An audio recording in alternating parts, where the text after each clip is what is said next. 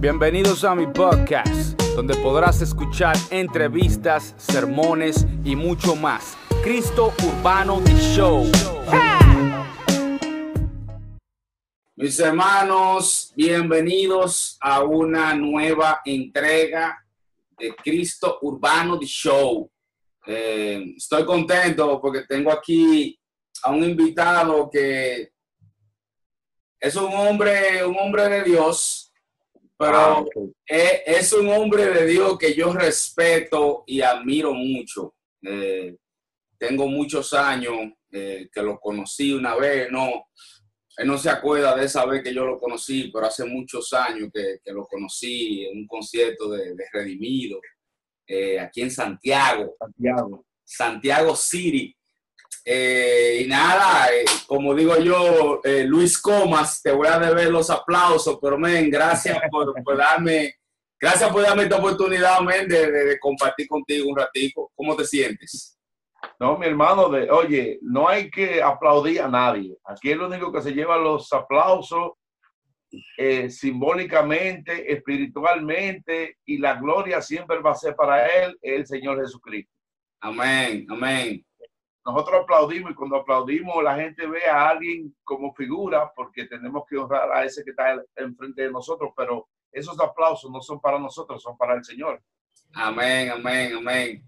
¿Sabes que verdaderamente, Isaías, yo soy de lo que digo que Santiago es mi segunda casa, hermano.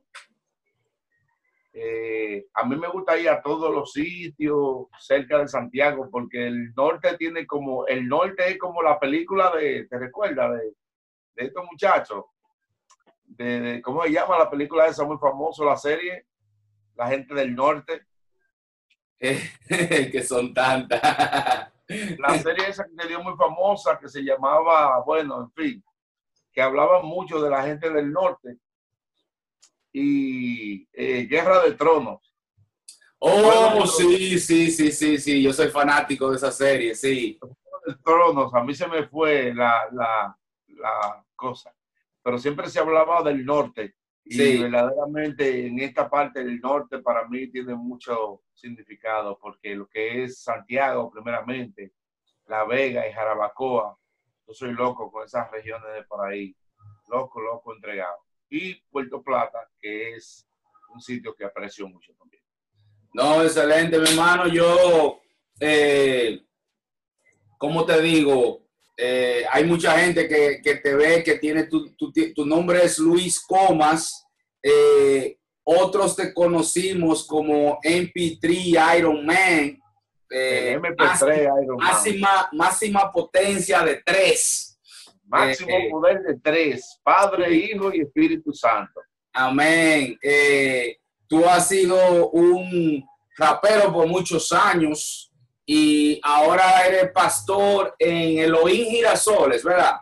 Amén, así mismo es, hermano. ¿Cuántos años ya tú llevas pastoreando ahí, Luis? Bueno, pastoreando,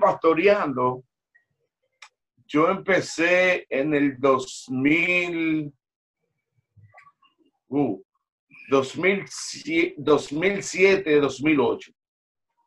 Empecé a pastorear junto con una red de pastores en una carpa que tenemos, que ahora está mi pastor principal, Luperón Ramírez, aquí en Pantoja, que está cerquita de aquí donde yo vivo.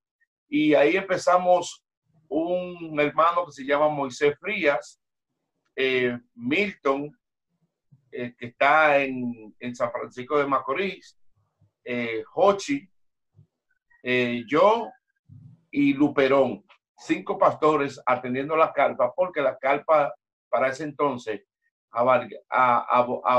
abarrotaba alrededor de algunas 200 personas por día, o sea, por servicio. Y lo que hicimos fue que nos dividimos cada quien en una área y ahí cada quien pastoreaba su rebaño, como diga. Y entonces yo empecé el pastorado ahí juntamente con lo que era el ministerio de MP3 junto a mi hermano Robin Rand. Y ya como pastor desde el 2008, para así decirlo, hasta ahora, ya tú sabes cuántos años son. Sí. Y en los Girasoles tengo alrededor de 7 años. Ok. Pero una pregunta, tú eras pastor de jóvenes antes de ser pastor. Nunca fui pastor de jóvenes, nunca. Ok, ok. Nunca. Ahí era mi confusión, porque cuando yo te conocí a ti aquí en un concierto en el Ayuntamiento de Santiago, yo recuerdo que, o sea, yo no tenía la oportunidad de ver a los muchachos de la capital en muchos conciertos, porque en ese tiempo yo vivía en Estados Unidos y yo venía aquí solamente en los veranos. Y recuerdo que para mí ir a ver a Ariel Kelly y Redimido era el final, ¿sabes? Era un sueño. Porque sí, y más para la época donde estamos hablando. Sí,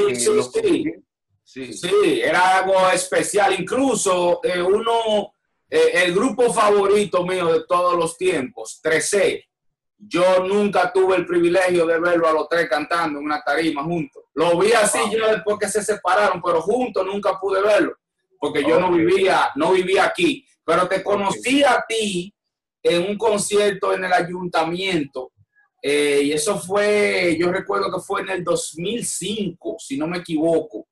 Y yo recuerdo, Luis, que después del concierto, tú sabes, estábamos tirando fotos con Will y eso, y tú me diste tu número de teléfono, y yo no sé si tú eras el manager de Redimido o pastor de jóvenes de Redimido. Cuando eso, yo era el manager de Redimido, yo era el que llevaba la agenda de Redimidos Squad, donde cabíamos nosotros. Un ejemplo, estaba Dominico Gonzalo, que es G. Estaba Chiqui, estaba Robin Ran y estaba yo, porque éramos como un grupo el grupo que Willy había adoptado para hacerle su producción y sobre todo para dirigirnos en lo que era la música y el ministerio. Entonces yo era quien le llevaba la agenda, yo era quien controlaba las cuestiones de actividades conforme a lo que nosotros coordinábamos, pero en ese tiempo ese era el papel que yo tenía y ya estábamos haciendo lo que era la producción de MP3. En el 2005 precisamente sale la producción de MP3. Ahí fue que salió, el problema no está en el dinero. No. ¿En qué producción salió eso, man? Ese tema estaba durísimo. Eso salió en una producción individual que ya yo venía haciendo cuando Romy y yo decidimos hacer CDs individuales. Romy me ayuda a mí con algunos temas y La Botella, y ese tema precisamente lo escribió La Botella, lo escribimos yo y La Botella, y lo hizo Scratch Master GC en el instrumental. Ese tema me gustaba a mi pila, men. Ese, como quien dice, mi hit de esa época. Sí, ese tema me gustó mucho porque yo cuando estaba chamaquito, yo era fanático de DMX y ese tema como que tenía esa energía, tú sabes, yo decía, wow. Si tú supieras que una de yo también era muy, hasta esta fecha, yo creo que DMX ha sido uno de los raperos seculares, los cuales yo siempre seguí antes de ser cristiano y después de ser cristiano, porque él ha pasado por muchas situaciones, aún siendo un fenómeno de lo que es el rap secular en los Estados Unidos.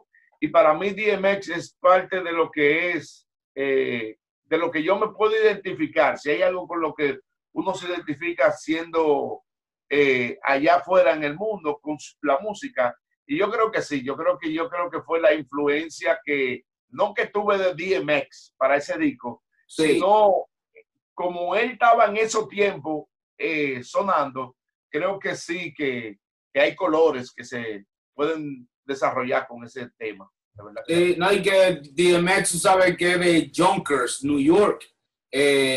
Tú vivías en Nueva York, yo me enteré de eso en una entrevista que vi, yo no sabía esa vuelta, dámelo. Sí, yo fui joven como idioma quizás no hable el inglés perfecto, pero como idioma tengo el inglés de segunda opción. Qué edad tú tenías, Luis, cuando tú llegaste a Nueva York? Un muchacho. Yo llegué a Nueva York en el 88. Ok, llegaste en el 88 y volviste a Dominicana ¿en qué año? Volví a Dominicana en el 95.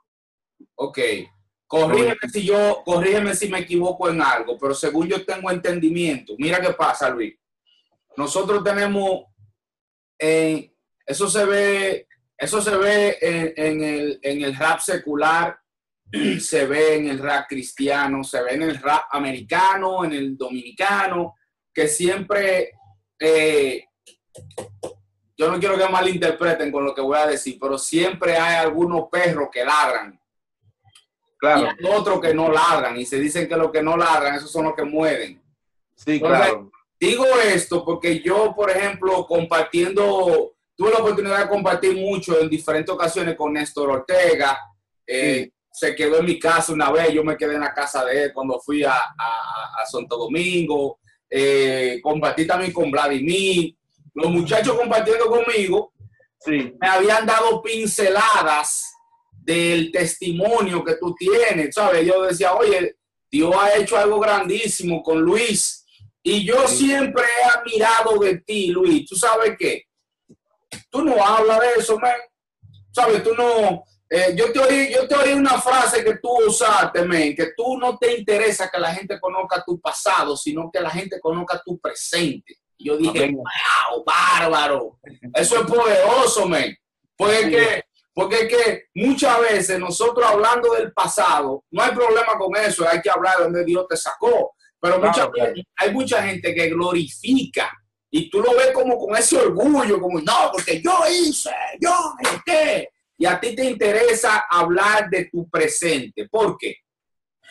Mira esto, gracioso que tú me estás preguntando eso, porque en estos días, perdona la mención, en el programa de Tómalo TV, de mi hermano Kelvin Araújo, él me hace una entrevista personal, hablar simplemente, no del rap, sino de mi testimonio, porque él es uno de los que prácticamente tenemos muchos años conociéndome en la congregación de Elohim, de donde pertenezco yo y él pertenecía, ahora él está en otra congregación.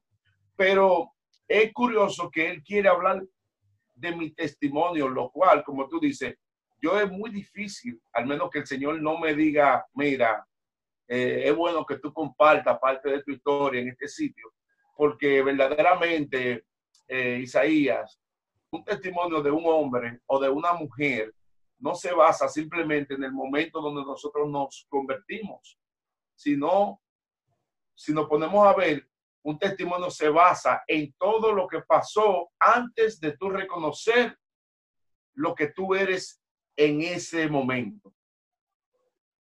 No sé si tú me entiendes. Sí, sí. Entonces, yo nunca he dado un testimonio, yo he tenido muchísimas ocasiones hasta de muerte, muchísimas ocasiones hasta de peligro, muy... Cuando hago la entrevista con Kelvin Araújo, que cuento parte de mi testimonio y hablo de que yo estuve y anduve en narcotráfico en los Estados Unidos, yo siempre lo digo, yo no estaba con Escobar, ni con ninguno de esa gente que eran, tú sabes, los reyes de la droga, pero como adolescente y después como un joven adulto, estuve involucrado en muchas redes de narcotráfico. Microempresas. Empresas.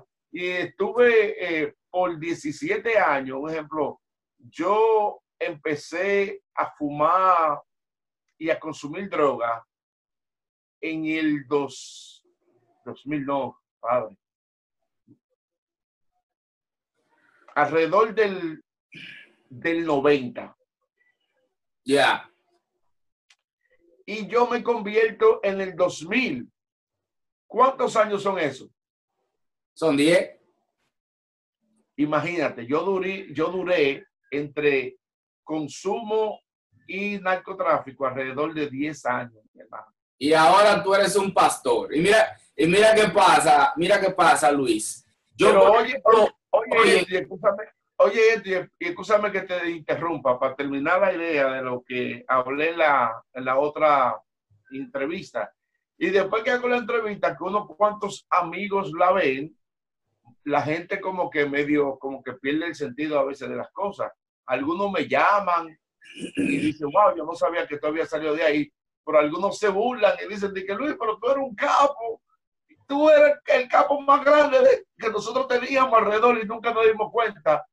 Y uno se pone a pensar, oye, que a veces nivel de ignorancia tiene, porque a veces los cristianos creen que todo el que se convierte simplemente porque andaba en la calle, quizá sin rumbo, no entiende de que muchos de nosotros vinimos al evangelio porque fue la única alternativa que Dios pudo conseguir para nosotros, para salvar nuestras vidas y nuestras almas, porque de otra manera nosotros hubiésemos estado enterrados y muy profundo en un hoyo debajo de la tierra sin que nadie conociera esta historia que nosotros estamos haciendo ahora. sí, no, mira, Luis, y lo que pasa con la razón por la cual yo quise que hagamos un paréntesis con eso, es para que los jóvenes que nos están escuchando conozcan el impacto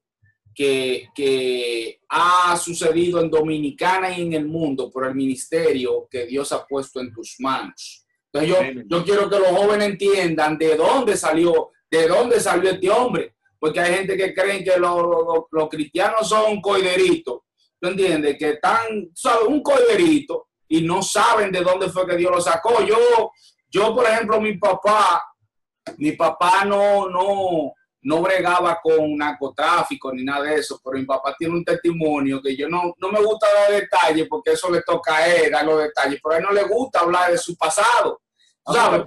Pero mira, por eso fue que cuando tú hablaste de eso y lo dijiste así, que no te gusta hablar de eso, yo identifiqué de una vez porque, papi, hay gente que no tiene idea de su pasado antes de Cristo. Ahora, el impacto que ha causado mi papá en el evangelio ha sido algo exponencial.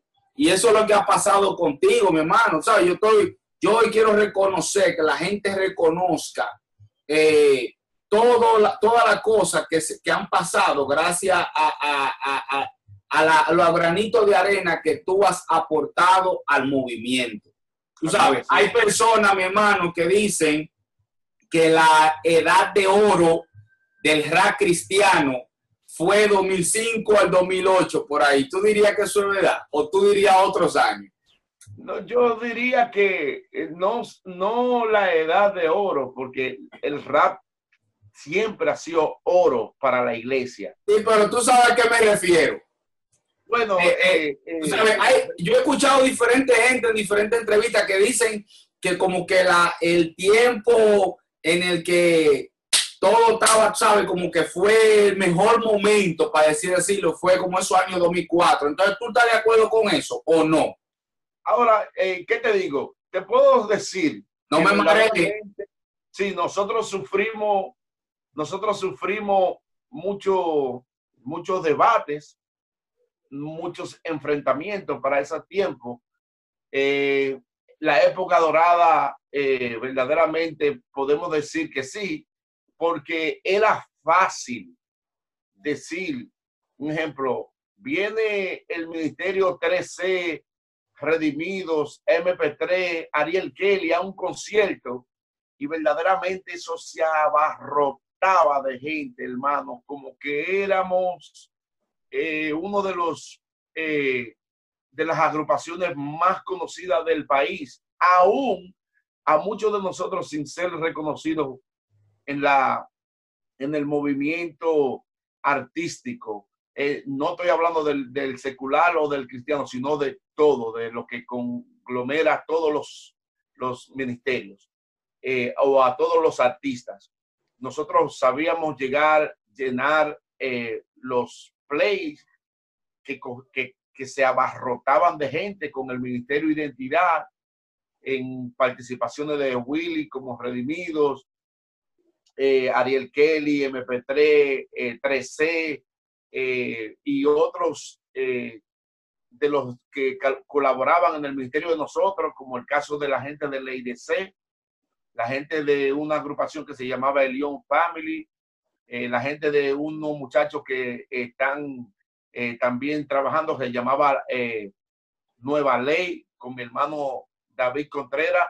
Nosotros éramos de los ministerios que íbamos patrocinados por nuestro hermano pastor, que para mí es el clavo que entró en la pared donde la música urbana no podía entrar, que fue nuestro hermano Luperón Ramírez, mi pastor.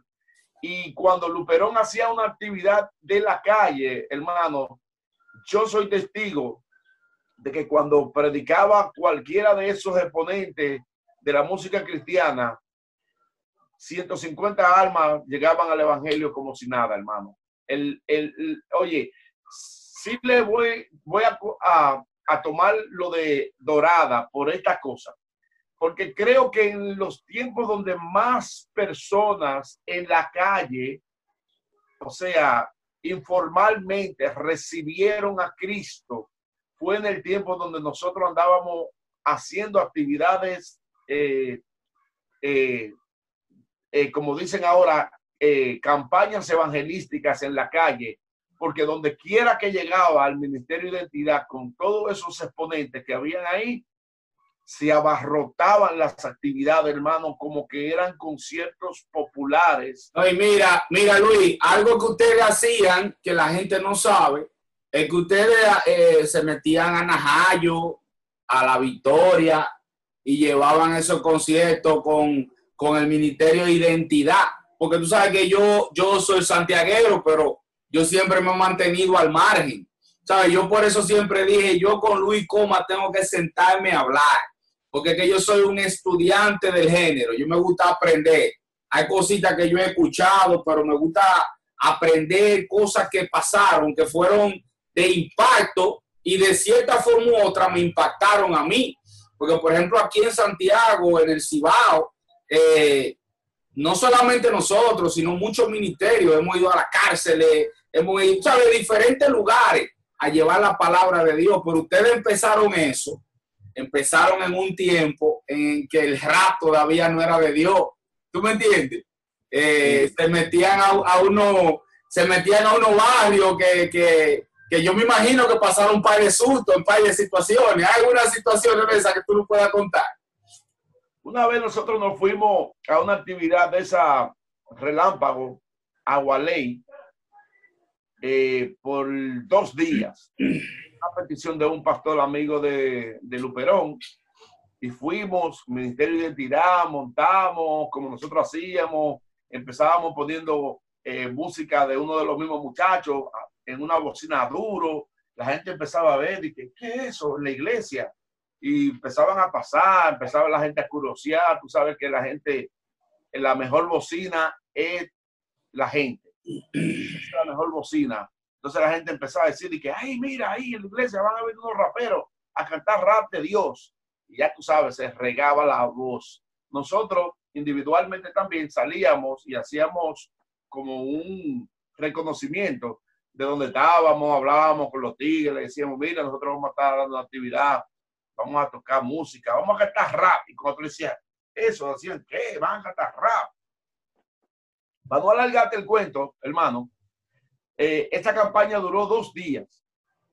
Y al último día, hermano, el capo, uno de los capos que estaba a cargo de ese punto de droga, nos mandó a buscar con violencia y tuvimos que salir corriendo porque tenía el punto 2 días consecutivos que los piperos y los consumidores más grandes no iban al lugar porque se habían convertido el primer día en la campaña, hermano. Recuerdo que nosotros andábamos en una guagua de esa escolar, de la que son mediana, Y recuerdo que cuando vino uno de los mismos customers del punto de droga y le dijo al pastor, pastor, mire, allá abajo se está cocinando de que los muchachos del punto están cogiendo la pistola y todo eso y quieren venir para acá, de que quieren atracar al ministerio porque ellos le están quitando la gente. Oye esto. Y cuando el pastor le dijeron eso, hermano, que se lo dijo a Luperón, ya nosotros habíamos terminado la actividad, ya estábamos recogiendo y todo estaba montado. Cuando nos dijeron eso, hermano, fue como decir, el trabajo está listo, vámonos de aquí. Mi hermano, mire, el chofer de esa guagua, que era nuestro hermano Elton DJ, el Pidín, le puso gasolina a esa guagua y salimos de Gualey, hermano, pero corriendo. Y todo esto fue por la misión y lo que había establecido el Señor en ese sitio, hermano. Se salvaron esa vez alrededor de algunas 300 personas en una iglesia pequeña. Imagínate que de esos 300 que se salvaron, 100 eran de los piperos que estaban allá abajo consumiendo diario drogas.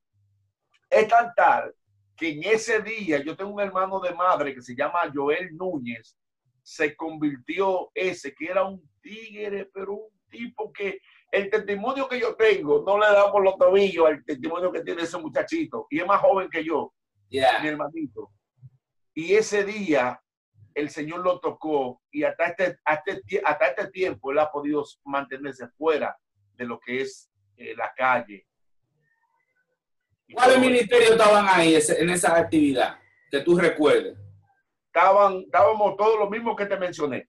Estaba 3C, el Leon Family, Ley de C, Redimido, La Botella, MP3, estaba Vladimir también. Tú sabes, Luis, que un tema que yo quería preguntarte a ti para ganar conocimiento. Tú sabes que en esos tiempos, como decimos nosotros, de la edad de oro, todos los ministerios, lo que ustedes vivieron ahí, hay muchos ministerios que vivieron ese tipo de circunstancias en diferentes barrios, empezando iglesia, yendo a la prisión. En ese tiempo no se movía el dinero.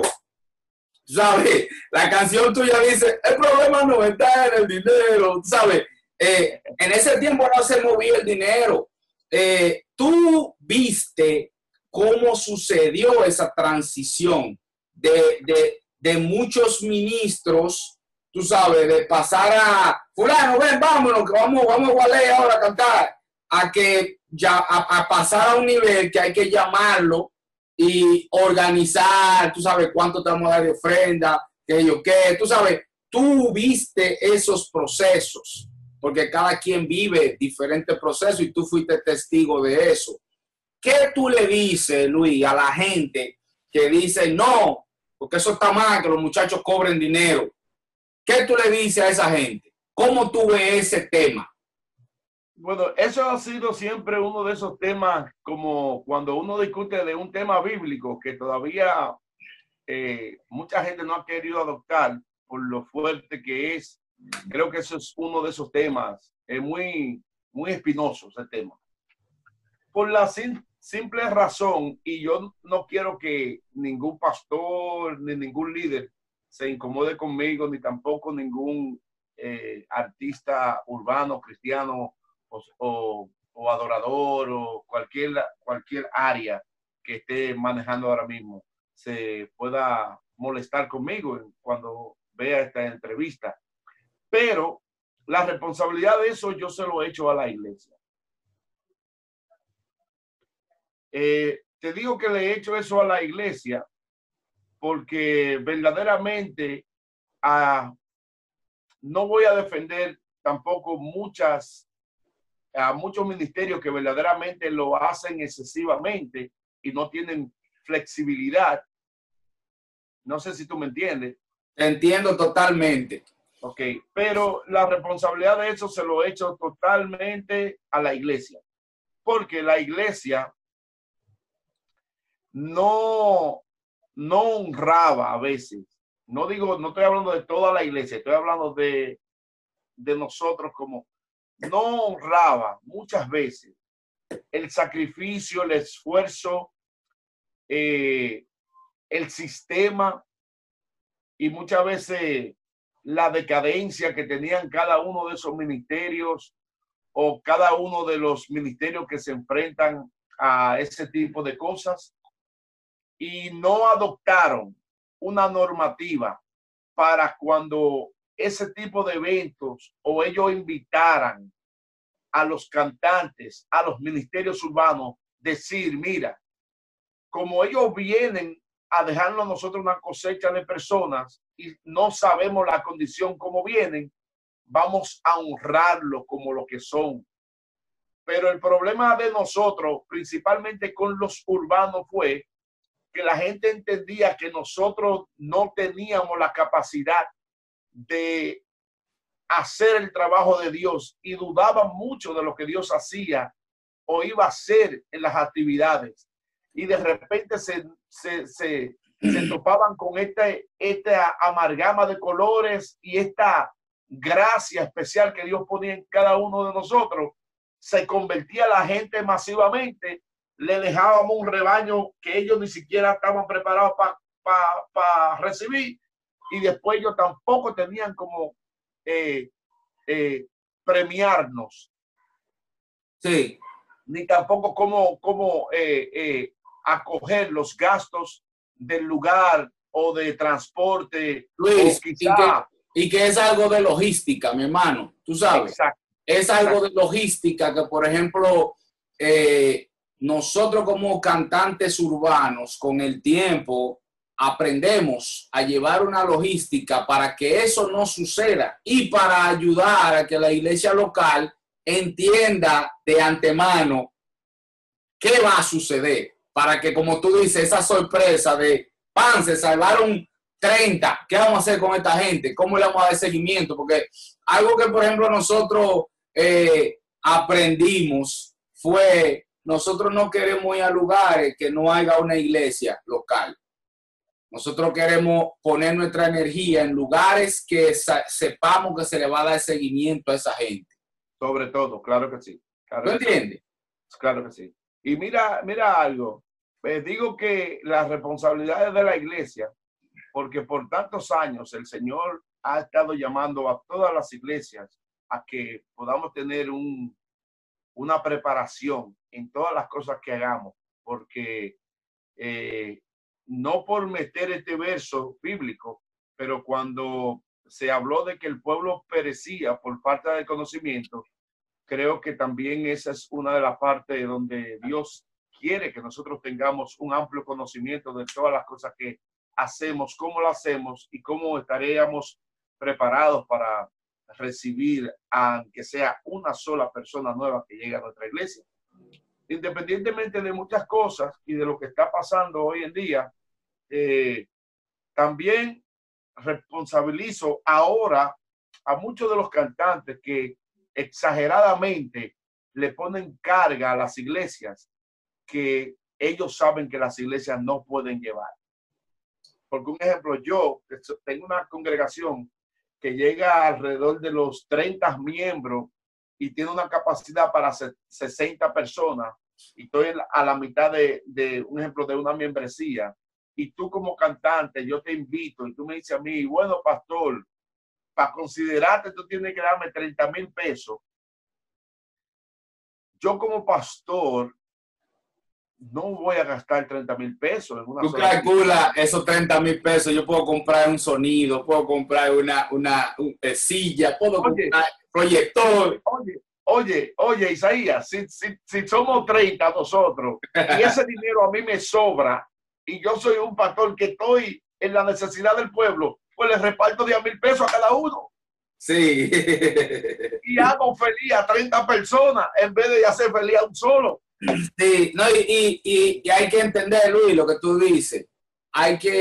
Parte de la culpa de las iglesias, que hay muchas iglesias que no se han educado en esa área, pero también muchos tratan a los artistas. Muchos ministros también hay muchos que tienen heridas en el ministerio, tienen esas espinas que cuando le hablan de ella tal sitio dicen yo para allá no voy. O no voy o voy a cobrar para que no me inviten. Exacto, exacto. Yo recuerdo una vez nosotros fuimos a una ciudad y tú sabes, nosotros como buena fe, Luis, porque tú sabes, no hay una gente que tenga más buena fe que los artistas urbanos. No, mi hermano, no te preocupes. Sabes, tú no, una ofrenda que yo quiero, lo que tú puedas, pan. Viajamos unas cuantas horas para llegar al local y después que cantamos nos dice mi hermano, muchas gracias. Ustedes tienen donde dormir aquí, ¿verdad? nosotros miramos para los lados, tú sabes. Tuvimos que improvisar, ahí no hubo de que para el pasaje, no hubo de que para la cena, no hubo, ven, acuérdate aquí en el inmueble de mi casa. Eso fue que Dios te acompañe. Ya en mí, ya yo sé que por más amor que yo tenga por las almas, yo digo, hay otras almas que necesitan salvación, pero para allá yo no vuelvo. Eso es lo real. ¿Tú entiendes? Sí, eso pasaba mucho. Un ejemplo, nosotros sufrimos mucho esos inconvenientes, hasta el punto de que una vez Romy y yo tuvimos que venir de San Juan atrás en un camión de la CDE, hermano. A las 11:30 de la noche, porque la actividad se terminó como a las 10 de la noche y como no teníamos dinero, bueno, teníamos dinero, lo que pasa es que era tan tarde que no podíamos conseguir un transporte y no teníamos un vehículo propio y nos paramos ahí a ver si conseguíamos una guaguita y al frente de la policía ya en San Juan, ya tú sabes, ahí al frente de la policía para que no nos atracaran también. Y ningún hermano se dignó a quedarse con nosotros ahí, por lo menos esperar a ver lo que iba a pasar. Nos soltaron en banda, soltados. Y cuando pasa un camión de esos grandes, de los que llevan cable y de esos rollos de cable de cosas de la CDE, me recuerdo yo, y Romy dice que vamos a hacerle señas, ve para dónde va este camión. Y le hacemos señas y el pana se para, un moreno, hey, mi gente, ¿qué es lo que hay? Me dice, digo yo, ¿para dónde va mi hermano? Muchacho, yo voy para la capital. Romy y yo de una vez nos abrimos el cosa. Y el pana, como no nos conocía, nos dijo, mi gente, yo lo llevo, pero tienen que montarse atrás. Imagínate, a las 11:30 de la noche, nosotros veníamos atrás en ese camión entre todos esos cables y todas esas cosas. Y esa fue la única solución que pudimos conseguir, hermano.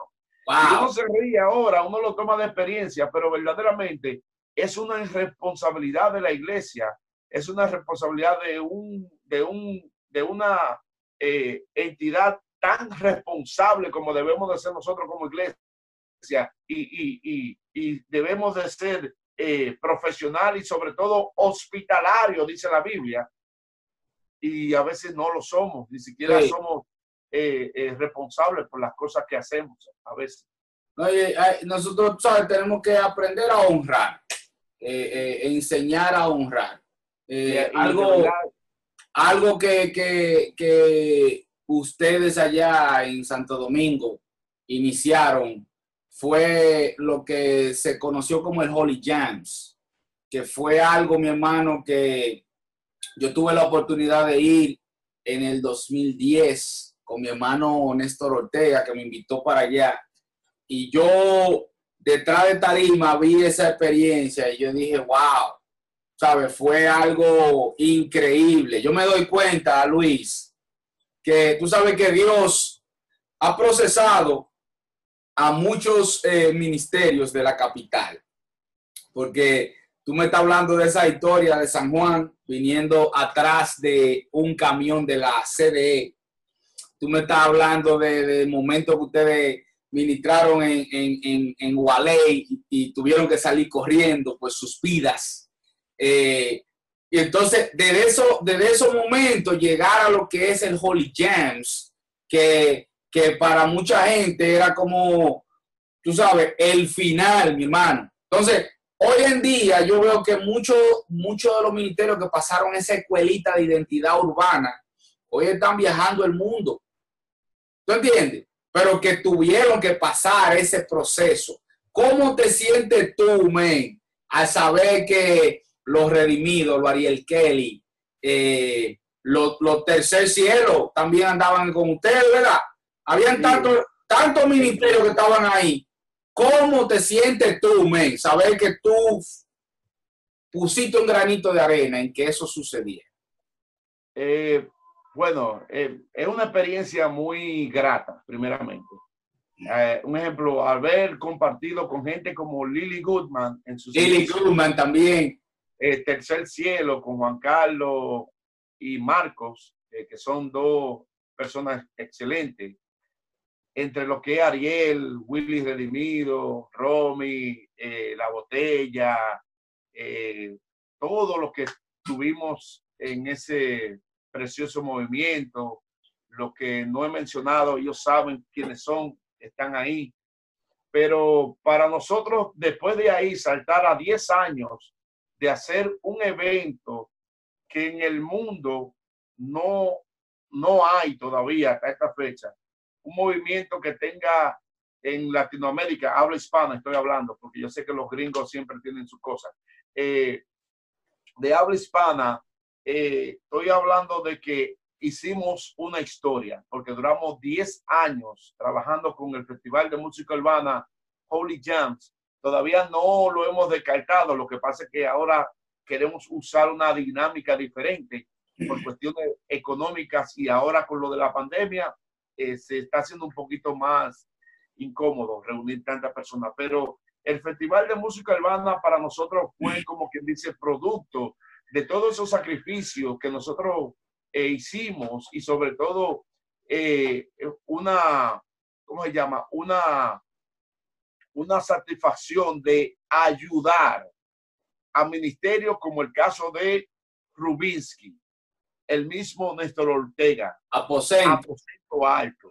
Lara. Estamos hablando de la discípula, estamos hablando de Lara, estamos hablando de Ariel Bles Ramírez. Villanova.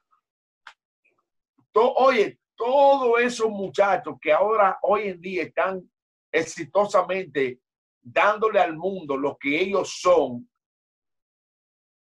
Hoy tú me recuerdas eso y verdaderamente yo digo, wow, qué trabajo, qué desempeño, qué bueno que pasó eso, porque cuando en la mente de nuestro hermano Luperón, que fue quien maquinó hacer una actividad simplemente para música rap, nació eso, hermano. Yo sé que ya en el corazón de Dios estaba programado que nosotros hoy habláramos sobre ese movimiento, porque el Holy Jam se convirtió en un movimiento que dio fruto muchísimos hijos.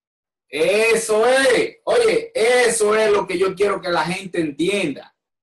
¿Sabes? Yo, por ejemplo, nunca he conocido a Luperón. Yo lo vi a él una vez en un concierto en los premios Galardón, que él cantó. Pero yo no he tenido el placer de compartir con él. Pero mira, Luis, yo, por ejemplo, cuando me hablan de Luperón, ese tipo... El pastor de los pastores. Oye, yo conozco, yo ese señor lo tengo con mucho respeto, porque es que gracias a lo que ese caballero inició con ustedes, yo tuve una plataforma que yo no hubiese tenido y de cierta forma lo que él hizo 20 años atrás me impactó a mí y a muchos de mis hermanos. Yo, por ejemplo, desde aquí de Santiago siempre he dicho, sin conocerlo, yo lo veo así. En el rap cristiano, Luperón es el Godfather y tú eres el padrino. Mi hermano, yo lo veo así. Tú eres como el padrino del rap cristiano en habla hispana de Dominicana. ¿Por qué? Yo soy el abuelo, el abuelo. Porque hay mucha gente que se está peleando por ser el papá. pero ya esa parte está rebasada. Ahora yo soy el abuelo, porque como yo ya agarré a esos nietecitos que dejó ese matrimonio del Señor con la música urbana, y esos nietecitos yo lo agarré todito y lo ayudé.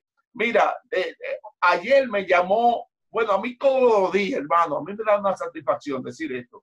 Me llama alguien que yo regularmente o conozco o no conozco, que me dicen, mi hermano Luis, yo me llamo fulano de tal, yo fui al Holy Jam tal y tal, yo me convertí en el Holy Jam en esto, me convertí en esto. Gracias, mi hermano, sigue adelante, sigue para adelante tu trabajo, el trabajo que tú haces es importante para el medio cristiano urbano.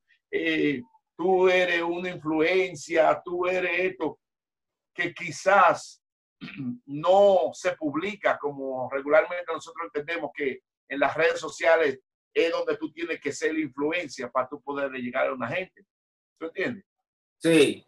Entonces, ahí a mí me da satisfacción conocer de que verdaderamente el trabajo que nosotros hemos hecho por tantos años es un trabajo que no es en vano, porque el que trabaja para Dios no trabaja en vano, mi hermano. Amén, amén. ¿Cuál de todos los Holy Jam tú dirías que fue tu favorito?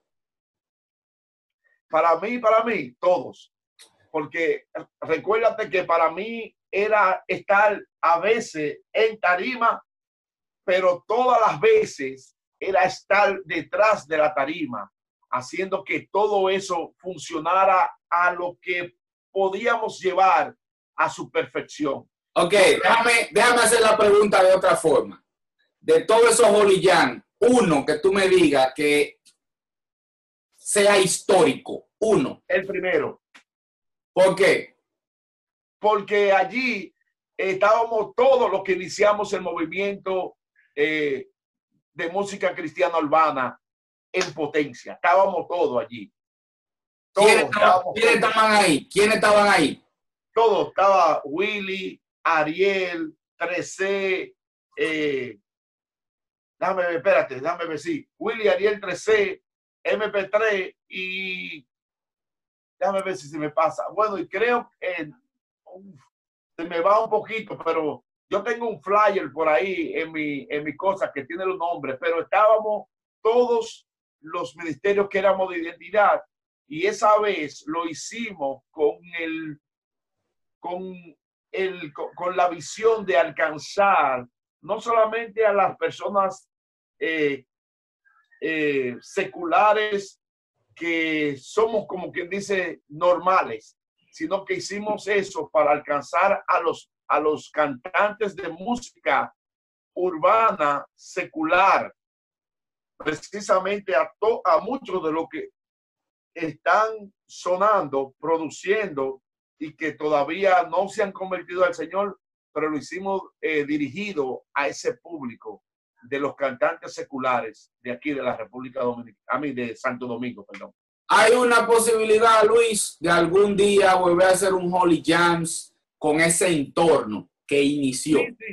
Sí. De hecho, nosotros tenemos, yo tengo una fuerte relación con muchos de los ministerios que empezaron y que siempre han apoyado el ministerio, e incluso lo que llamamos la nueva generación, muchos de ellos se han expresado y han sido agradecidos por ese evento y son muchos de los que nos quieren apoyar para que podamos hacer otro evento del Festival de Música Urbana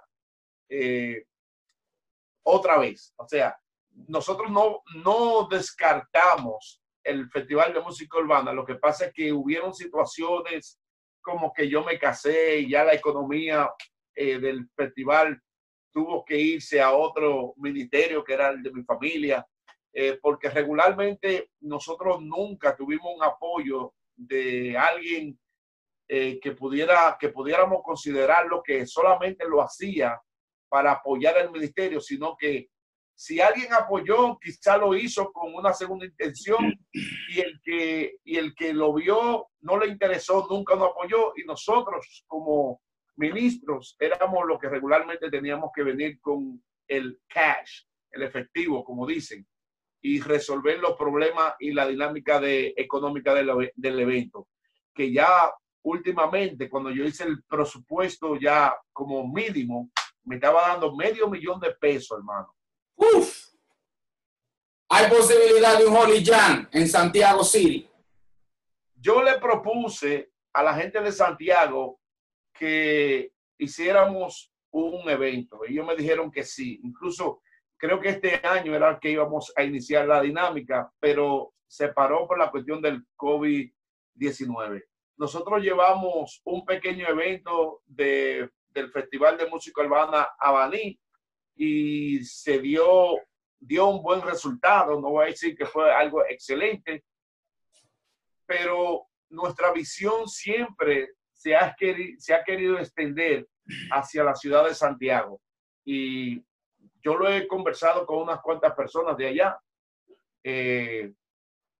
pero todavía no hemos podido tener el honor de ir a Santiago. Pero creemos que sí, un día de esto alguien va a decir, mira, tenemos fondos y tenemos el respaldo, solamente necesitamos que ustedes traigan la dinámica y traigan su nombre y nos van a apoyar. Yo estoy claro y sé que el Señor va a hacer eso, porque eso es una actividad, lo cual, aparte de tener una historia, tiene un nombre que es sobre todo nombre, que es una fiesta santa, a donde en esa fiesta nosotros exponemos lo que somos para que Dios se glorifique en la vida de personas que ese día van con problemas como yo lo tuve.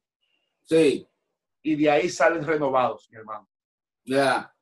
Luis, yo sé que eso nos está acabando el tiempo, o sea que tenemos compromisos, responsabilidades, pero yo me meto en muchos problemas si te dejo ir sin hacerte esta pregunta.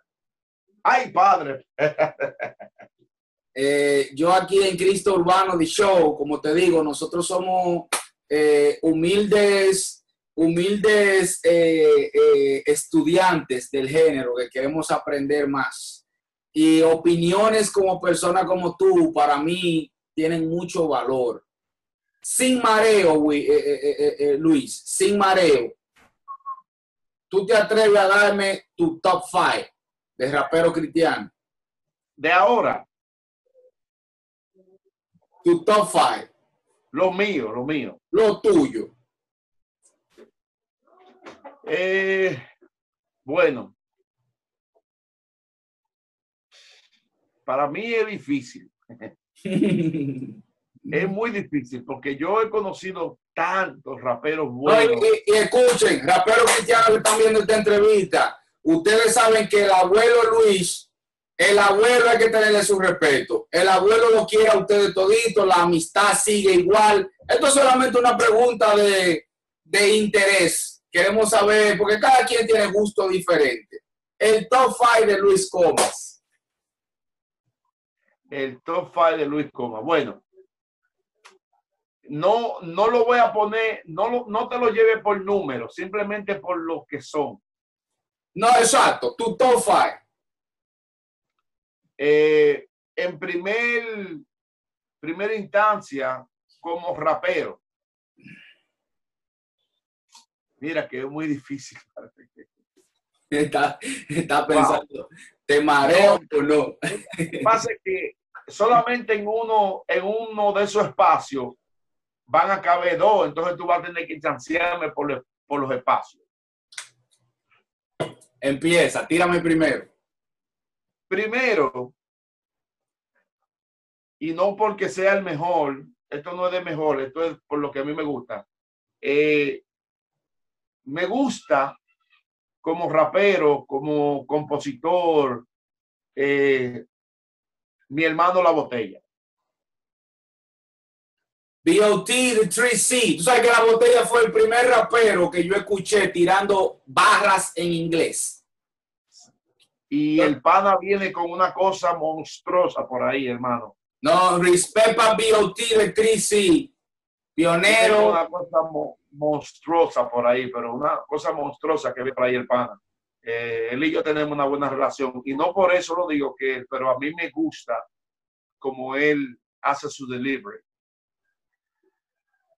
En segunda entrada, no puedo dejarlo fuera porque fue prácticamente uno de los que me educó más con relación a lo lirical, que fue mi hermano Romy Ran. Romy Ran tiene una versatilidad que pocas personas tienen. Yo a Romy en una época lo denominé como el Eminem de los cristianos. Yo a Romy en una época lo denominé como el Kanye West cristiano. El pana es duro. Porque el tipo es versátil y la forma de vestir y eso. Entonces, B.O.T., Romy Ran. En este puesto, quiero que lo tome como un solo. Vamos a ver, pero son dos. Si son los dos que yo creo, no te lo puedo permitir, pero dime a ver. Los hermanos del rap. Ah, ya, ok. Ellos son muy anglosajones en su parte en su rap, lo cual a mí me motiva a ponerlo en la lista es porque como ellos son y suenan, y sobre todo su dúo, el dúo que yo hago.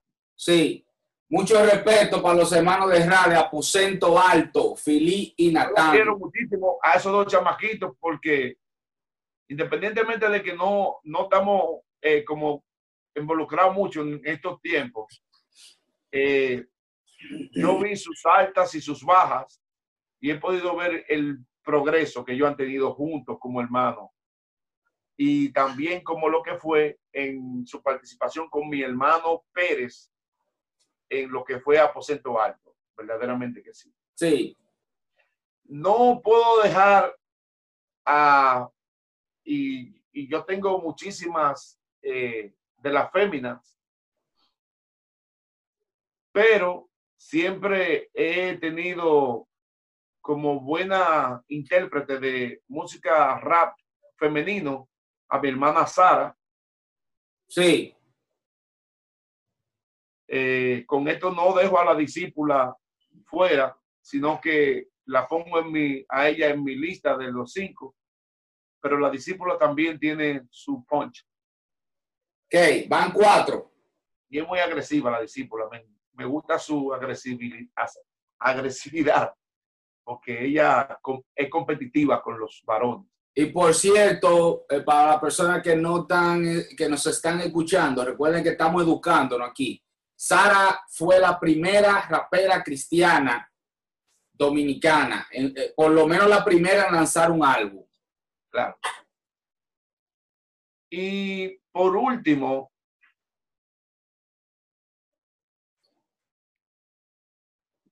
él no tiene una producción. No lo voy a mencionar por eso, pero le voy a dar una mención. Dale. Hay un muchacho dominicano que se llama Mandrilo.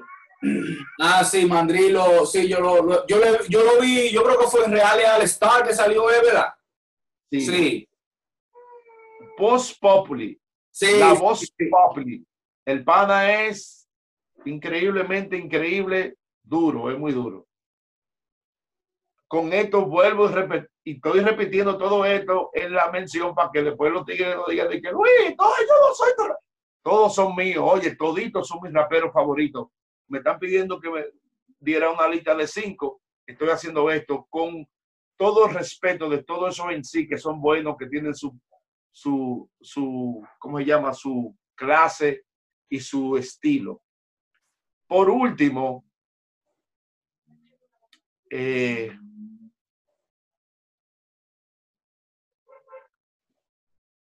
de ahora, mi hermano, de lo nuevo, te voy a sacar a este muchacho que para mí ha sido un fenómeno que viene subiendo y va a seguir escalando, que es nuestro hermano RBK. Rubinsky. Rubinsky es duro. Sí, ese, para mí ese es uno de los generales del rap cristiano. Sí.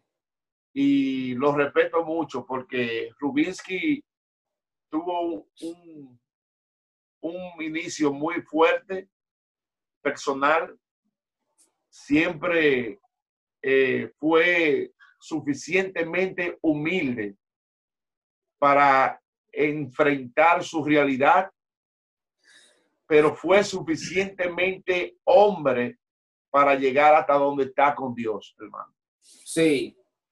Yo, según lo que he visto con Rubinsky, nos topamos en muchos conciertos que tuvimos juntos.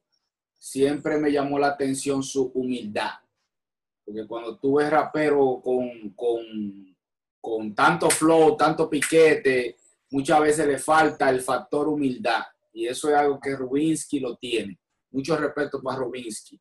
Rubinsky, tú lo ves así, pero es medio loco él, sí. O sea, loco en el buen sentido, que el pana es social, tú puedes chelchar con él, él tiene una línea muy clara en lo que es como cristiano y ha sido de mucha influencia para muchos jóvenes alrededor del mundo.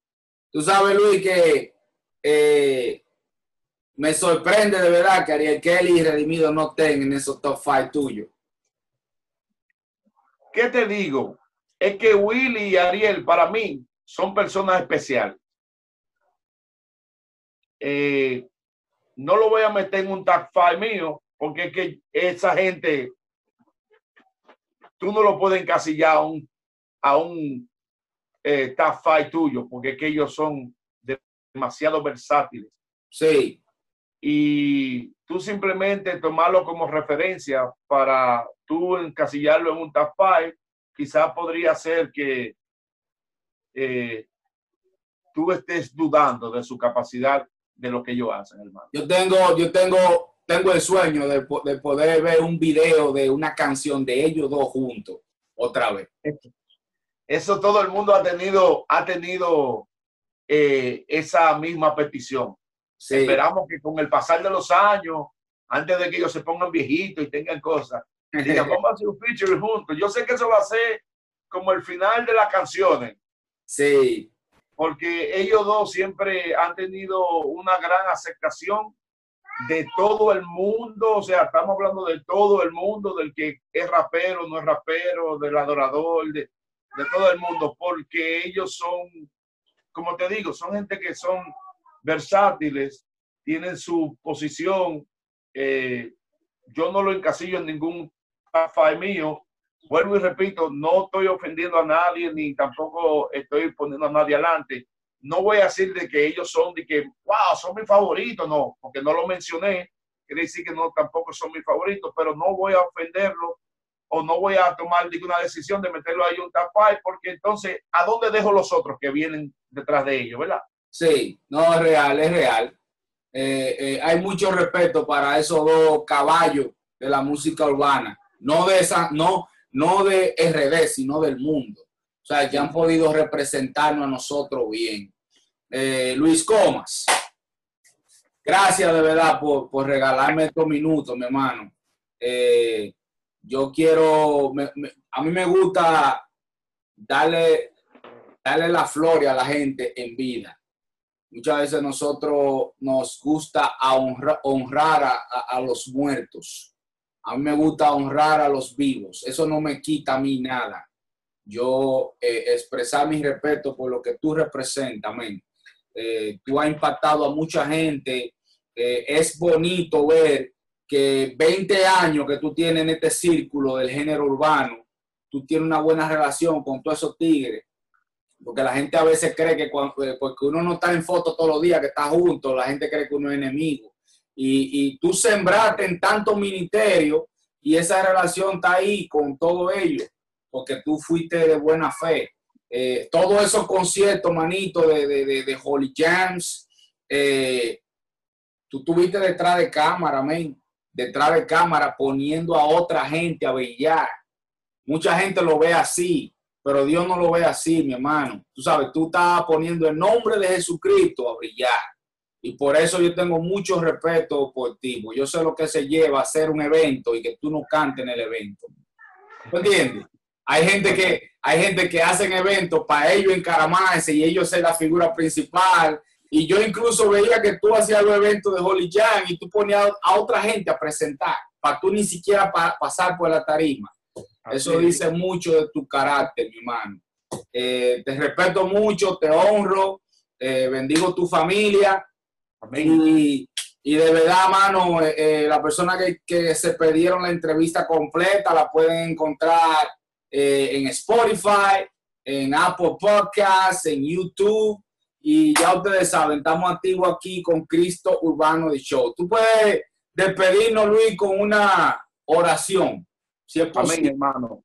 Y sobre todo, antes de despedir, voy a decir de que yo como ministerio, como Luis Comas, MP3, tengo un proyecto nuevo que va a salir, Dios mediante, a finales del año, con otros exponentes de música urbana, porque a mí me gusta descubrir talentos y todo aquel que entienda que tiene un talento, que Dios le ha llamado a este tipo de música, sobre todo, hermano, trate de hacer lo mejor que usted pueda, porque el evangelio se ha llenado no de una competencia mala, sino de talentos netos que están dando su mayor potencial para que el mundo reconozca que la iglesia tiene los mejores exponentes de música cristiana del mundo y sobre todo mejores que los seculares, hermano.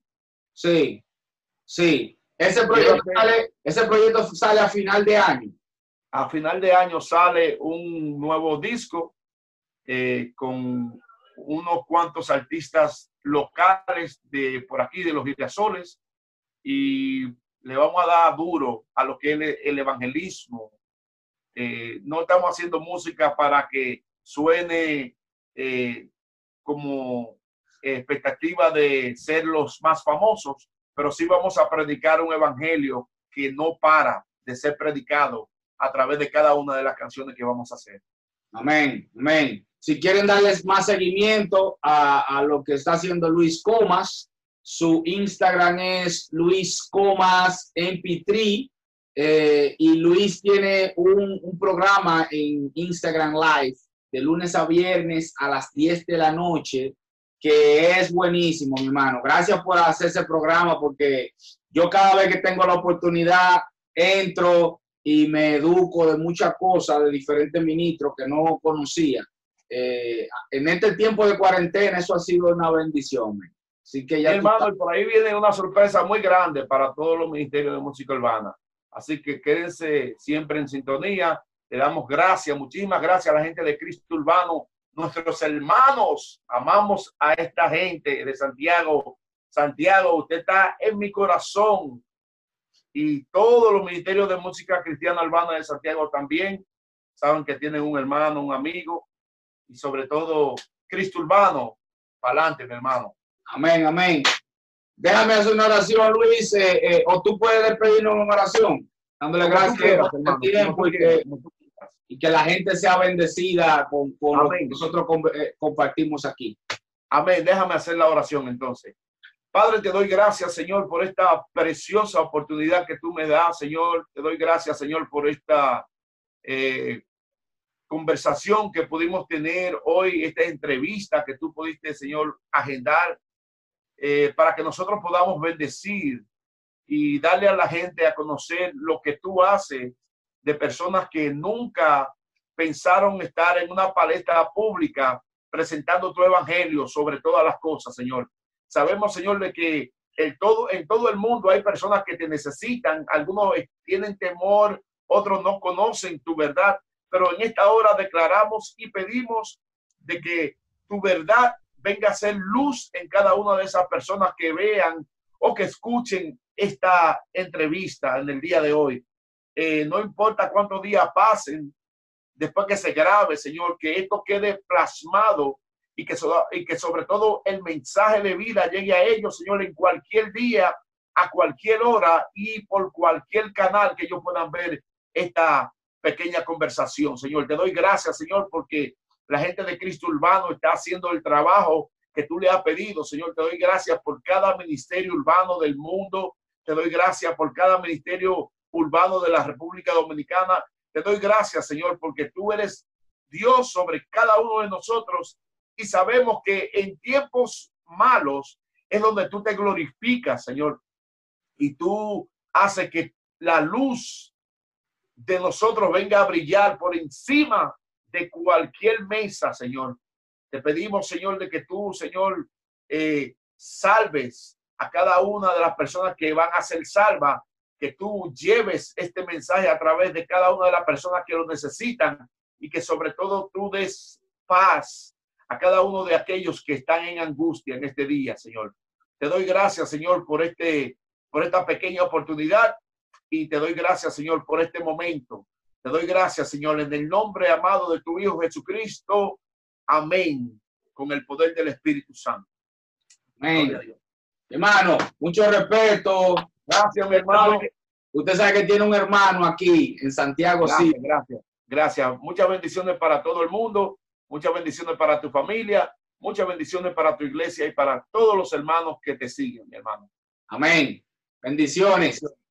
Espero que hayas disfrutado este episodio. Si deseas escuchar más, suscríbete a mi canal de YouTube o también puedes encontrarme en Apple Podcasts y Spotify como Cristo Urbano The Show.